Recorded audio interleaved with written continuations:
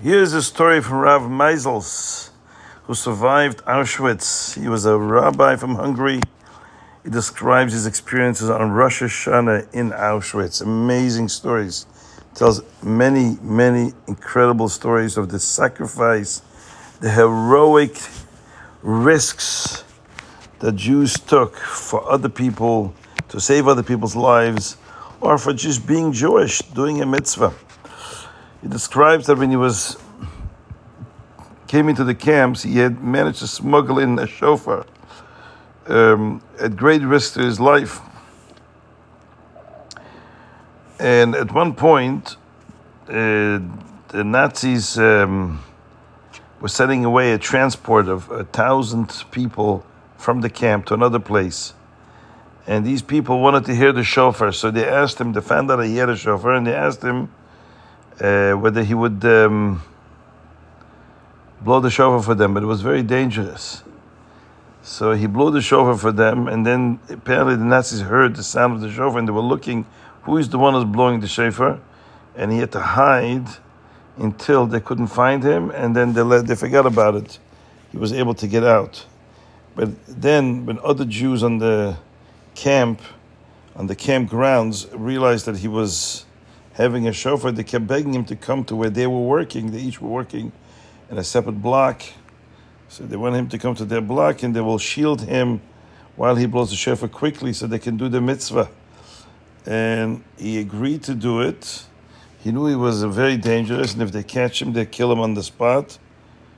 But every time he blew the shofar quickly, and then when the Nazis heard the sound, he would quickly run somewhere and hide until they couldn't find him, and then he would come out. And he did this in several places on the camp until most Jews on the concentration camp in Auschwitz were able to hear the shofar. Now, the Nazis did something incredibly evil, as they did throughout the Holocaust. And it was one of the things that they wanted to kill and murder 1,400 children below the age of 18. So they did a selection. How did they do the selection? They told boys of a certain age, like less than 18, to go under a pole. That means they put up a pole and stuck it in the ground, and they put on the top another pole extending from that standing pole. That means it looks like the letter Dalet in Hebrew, right? Or it looks like a gallows. So there was a pole in the ground and a pole extending up on top, and children had to go through. They were teenagers. They had to go through under the pole on top, and if their heads touched it, that means they were tall enough to work, and they can go back to the barracks where they worked, and they're fine.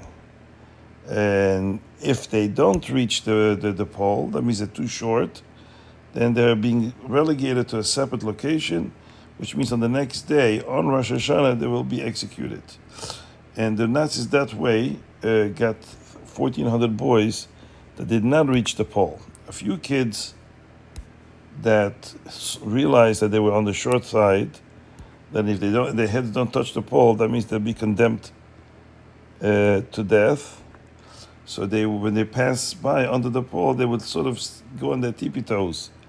And when the Nazis saw this, he would take his rubber baton and hit them over the head very hard. And in most cases, these kids would die on the spot from the trauma. And so they selected 1,400 boys that did not reach that pole extending from on high, and they were relegated to a separate place in the camp. And they were kept there behind the fence to be executed the next day in the evening. The Nazis sent their victims to the chimneys, to the gas chambers in the evening only, usually at night. Now, these boys who were sent the day before to that special place to be executed were not given any food from that point on. That means literally they fasted 24 hours before they were executed. Now, once the Nazis, the head of the camp, finished his job, he appointed capos, Jewish inmates that were not of the finest character, but they collaborated with the Nazis in exchange for survival. At least that's what they thought. It just so happens, incidentally, that in the end they were also killed. But at that point, they thought that they would gain favor with the Nazis by collaborating with them. So they would be put as guards to watch these kids, make sure that nobody goes in and out of the fence. The next day, the morning of Rosh Hashanah, chaos broke out in the camp. Every parent that had a child in that was selected for execution, many of them was their only child that's left after the whole families had been killed. They tried to negotiate with the guards, begging them desperately to let their kid out.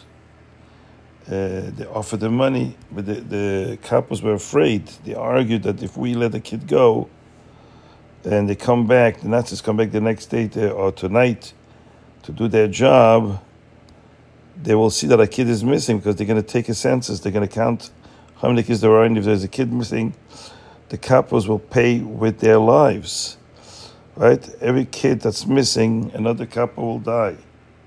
So they said, like, we can't do this. But when people offer them a lot of money, the desire for money took over. And they decided that for a certain amount of money, they will let out a kid. But what they did was they went out into the camp and grabbed another kid instead. So they would have the quota that they were entrusted to. So there were parents who didn't think about it. If they could save the child, they did. Other parents were a little bit more conscientious, and they realized that if they saved their kid, another child would be taken. Rabbi Meisel tells a dramatic story of a father who came to him and said, listen, am I allowed to morally, ethically do that? Save my kid, but I know in my mind that the kappa will try to capture another kid, so I'm causing another kid to die by saving my son. And the rabbi told him, I can't answer this. I don't know the answer. I don't have any books to consult. But the man says, if you can't tell me, then I won't do it. That means at least there's a question. And if there's a question, that means I shouldn't be doing it. It's immoral to do. So the rabbi said, no, don't listen to me. I don't know, but maybe you could do, maybe you can't do. You should follow your conscience. And the man says, if the rabbi doesn't have an answer, I know it's at least questionable, and therefore I cannot save my son. And he didn't. His son did die that night. And the man the next day they had a secret service for the second day of Rosh Hashanah. And when we read the story of the Akedah, the binding of Isaac, the man stood up on the table and cried, God, you spoke to Avram to give up his son to you. And you didn't speak to me, but I gave up my son so that another child wouldn't die. And in that merit, can't you save us, please? He says the entire minyan, everybody who was there, cried with the father. So this is the one of the episodes. Then when the Rabbi Meisels saw the kids that were fenced off for execution that night, the boys were crying out to him. They heard that he had a shofar. They said, listen, we're going to die tonight, but want to at least hear the shofar, at least do a mitzvah before we die. That's what they said. The rabbi was very hesitant because if he climbs over the fence and goes onto their side, and if the officers come then and there and they catch him inside, they'll execute him as well. And Rabbi Meisel still had a son, David Leib was his name. And he's still alive, I think, or maybe he died recently, but he was the rabbi after him in Seagate in Brooklyn. His son was 13 years old and begged his father, don't go, you're the only thing I have left. And so, but then the rabbi realized that the kids were begging. He said, how can I refuse them? These kids know they're going to die, and all they care about is hearing the shofar. So he told his son, you go to the fence. If you see the Nazis coming, you'll motion to me, and then I'll jump over the fence again, and then I'll save my life. But in the meantime, I'm going to go over the fence and do what these kids want. And his son went to the gate to watch to see if he sees any Nazis coming. And so he jumped over the fence, and the kids were literally so excited. They were just exhilarated that the rabbi came over, And he started reading the verses that we read right before shofar. And they said, no, Rabbi, stop. We're used to, when we come from, that the rabbi gives a speech before we blow the shofar. We need a speech first. The rabbi said they couldn't believe his ears, that these kids had the presence of mind. They want to hear a speech from the rabbi. He says he was speechless, literally. I mean, he was so humbled and speechless before these kids. And he started telling them a few words about what the rabbis teach, that even when you see a sword resting on your neck, that means the person sees the danger is so immense and that there's very little chance of survival. You should never stop giving up. You should never give up from hoping to God and praying to God that He should save you, because God can save you from any situation. And then he says, it says in the verses, Esa Einai Laharim, we say in the Psalms, King David says, Esa Einai Laharim, I will lift my eyes to the mountains, and I'll say, where's my salvation? Me'ayin Yoveh Ezra, where's my help from Hashem? My salvation going to come from? Ezri mi Hashem. My salvation comes from Hashem Himself. Which God? Ose Shemayim is the God that makes heaven and earth. Why is He juxtaposing God creating heaven and earth with the idea that God is the one who's going to save me? What does it have to do with each other? The fact that God made heaven and earth, that's why He's going to save me. He said the pshat is like this, the meaning is like this. When somebody says, Esa Einai Laharim, I lift my eyes to the mountains. Sometimes we're surrounded with insurmountable mountains of challenges that seem to threaten our existence. And there seems no way out, no way out. We seem to be, our fate is doomed. We're condemned. There's no way, naturally speaking, that we can ever escape this situation. The mountains are too tall. Look how tall the mountains are. And I said, Me'ayin, how am I ever going to be saved? It's impossible. So I said, no. Even under those conditions, Ezri mi Hashem, my salvation can come from Hashem right now. Why? Because for Hashem, nothing can stop Him. He's the one who created heaven and earth in an instant. Creating the entire universe in an instant. Now for sure, He can get you out in an instant, even from a most insurmountable situation. And this is the speech He gave, and the kids were very excited, and one kid jumped onto a little, like a garbage can or something, and he started screaming the verses that we say before the shofar, and he kept reading verse by verse.